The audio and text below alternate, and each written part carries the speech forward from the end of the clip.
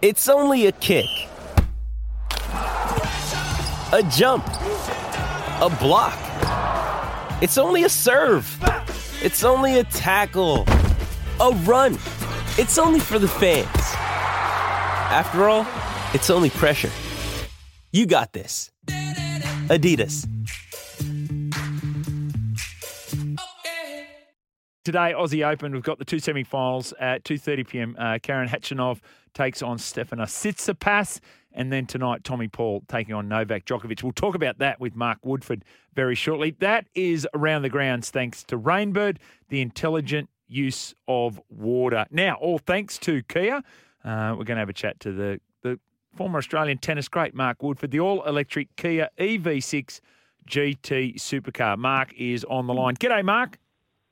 Morning, fellas. All right, we better get to these semi-finals tonight because James and I have differing opinions on who might win this first one. Let's start with Khachanov and Tsitsipas. Have you been impressed? Well, you must be. They're into the semi-finals by these two guys during the course of the last 10 days. Yeah, exactly. I mean, I think they've shone a little brighter over the last 10 days to get to this stage. And probably a bit of a surprise to see Khachanov still alive. Not so much with Tsitsipas. I really love watching him play. I think he's got a really fantastic game. It's appealing to the eye, and it kind of gives me this sense of how Australians used to play. A bit of an all-court game. He's not shy about coming to net.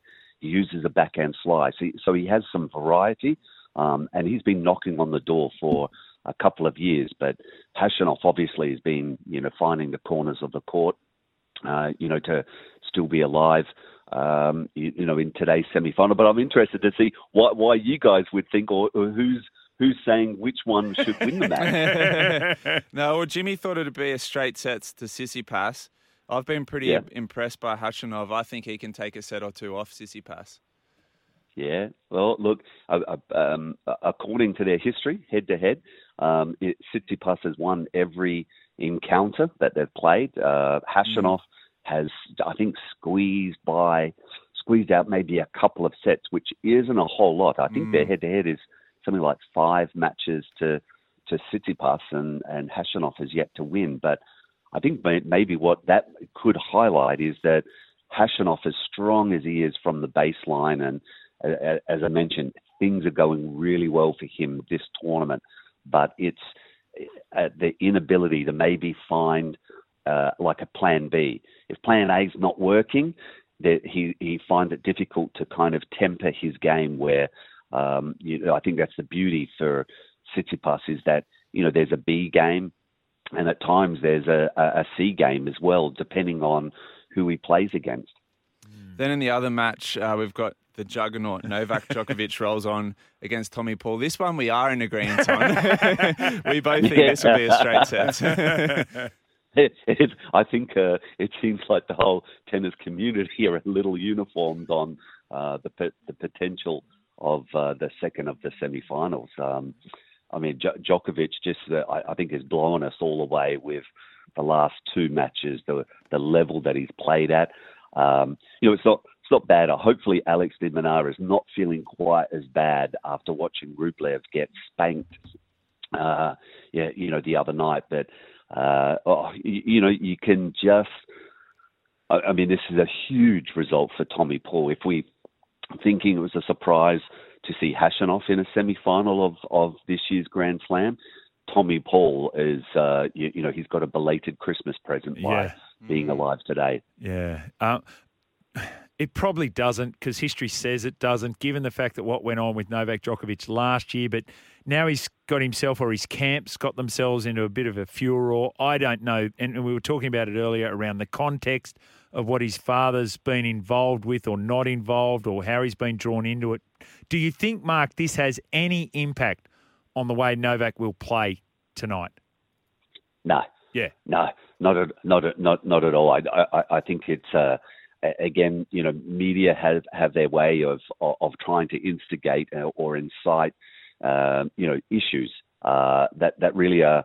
I don't want to say irrelevant, but you can only imagine when you're at a tournament like this and there are fans from all countries that are supporting their players. And when they see whether it's a parent, maybe it's a coach, it could have just the way that it happened or unfolded that, they're just wanting to have a photo, they're euphoric that Hashanov has made it through, maybe a little disappointed that Rublev, got handed his backside in that match. And I think it was just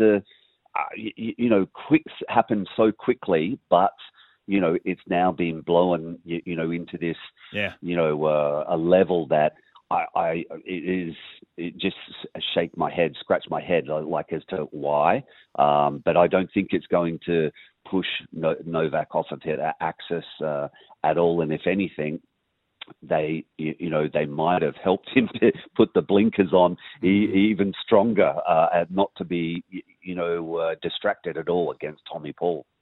We won't get a chance to speak to you, Mark, before the two finals are played out. Can you cast your eye ahead to both the women's and the men's finals and give us a bit of a crystal ball prediction? Well, look, I've been supportive of Sabalenka from the beginning of the tournament, and my big question for her was, would the serve? Look, that's been an Achilles heel, and I think as athletes, and you probably noticed as well, James, we all have that little Achilles heel, and hers has been the serve over the last couple of seasons, and a full credit to her. She's kept at it, perseverance, patience. It's withstood the challenges so far, it's another big step to be, in a final, and she's playing another gal who probably is somewhat identical in their game styles, which is big serve, and they're going to go for broke on that first strike. But I'm really liking Rybakina for the final. The fact that I think she wants to prove something to the tennis world that Wimbledon wasn't a one and done or a fluke, and probably a little frustrated that she was put out on some of the outer courts early on in the tournament, and now she survives that. And methinks moving forward, she won't be playing on any court 13 anywhere from now on. So I really like her chances, Rybakina. And for the men, wow, I just think the blockbuster final would have to be Djokovic against Tsitsipas. Yeah. And, the question is Tsitsipas, is he ready? He's probably out of the three guys that are left in the tournament. He's the one that has the game, can challenge Djokovic, has beaten Djokovic in the past. But will he be able to reproduce that in the final? That's the question. Tsitsipas v Djokovic final. Who's the crowd supporting? That's another great question to pose. I mean, the Mark Philippoussis working with Tsitsipas has done a great job in just putting it out there that Stefanos feels so much at home. Melbourne have got a fabulous Greek community that love coming out and supporting Tsitsipas and with their flags and of course there's this huge following for Novak. So there's going to be a colourful final. We're going to see plenty of flags flowing and support for both guys. I would still give that edge to Djokovic. I think, and then can he try to utilise the fans' support just to have that edge if there are moments where it gets close in the match? Mark, I want to ask you this. We were talking about it earlier. You've had the opportunity to be there as a player and now more mature around the tours as well. It goes back to what you were talking about with Aryna Sabalenka. Her serving issues are really a manifestation of her mental fragility. We were talking about that on the back of James watching the Netflix series and talking about he was blown away by how mentally fragile some of the world's best tennis players are, right, James? And there's a lot of people made comment on that. What would be your comment on that? Like you've got players there like Rafael Nadal who are absolute bulls. And then you've got these other players. The next I think it was gen. Casper Ruud who said, I never want to play Rafael Nadal again. on clay because I can't beat him. Yeah. It's impossible. Thoughts? Right, and there's Casper Ruud. Some of his best performances over the last couple of seasons have been only on clay. I'm not sure, apart from the result of the US Open final last year, that was his biggest victory outside of the clay courts. So, where he's performing at such a high level, there is doubt when he walks into the arena, plenty of doubt, against Rafa. And, he had the joy of reaching the Roland Garros final last year, but again got rolled in that final against Rafa. So, there is fragility even with the very best. I think they're aware of their own vulnerability, and it's like trying to once the whistle's blown, or once the tournament referee comes in and we're making our way out to the court before whether it's a big match or a final. I think tennis players have a wonderful way of compartmentalizing their mental headspace, and so once they enter the arena, it changes for them, or it's like maybe a switch.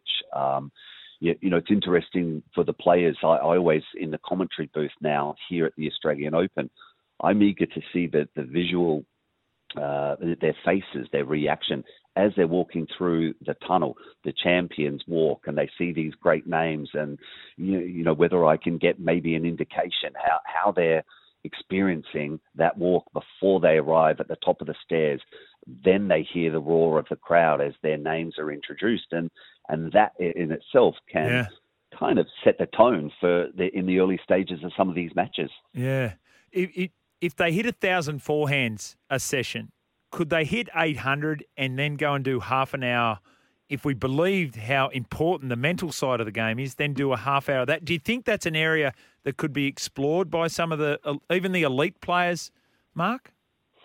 Well, what some of the changes over time is, whether it's the half an hour, I think now has been reduced, and I remember from the time that I was playing, and maybe Todd and I going into some of these big finals, and we would be out there in the warm up, and we'd hit for 45 minutes because you feel like you want to be able to see if the shots that you're going to be employing in the match, that they're operating. For us, that felt secure. These days, players will warm up, and whether it's the doubles only specialists or even the marquee singles guys, they may be out there for 10, 15 minutes. Yeah. And if you go by Roger Federer's court, I mean, he's just swinging freely. Not that we'll see him practicing for these matches now that he's in retirement, but it was such a contrast to see Roger Federer warm up for a match as opposed to a Rafa Nadal. But the big thing is that they reduce their warm-up time from what it used to be in past generations. And it's like they just work on themselves more. There's more warm-up time in the gym, getting their legs going, or just getting their body, working on their flexion with their shoulders and their arms. So, very, very different lead-ups to some of these big matches these days. Yeah, interesting. Hey, Mark, great to have you on. Really appreciate your time this morning. Enjoy the tennis from today and the remainder of the Aussie Open. Have a great day, mate. Thanks. Go Rybakina and Djokovic. There you go. There's the double. Mark Woodford there. All thanks to Kia, a pinnacle of engineering, the Kia EV6 GT, the most powerful Kia ever created. Righto, we'll get ourselves to a break and then we're back with more. Vossi and Brandy here. Hope you enjoyed this podcast. Don't forget, you can listen live to the show every weekday morning from 6 till 9. Tune in through 11:70 a.m. in Sydney or anywhere in the world through the SEN app.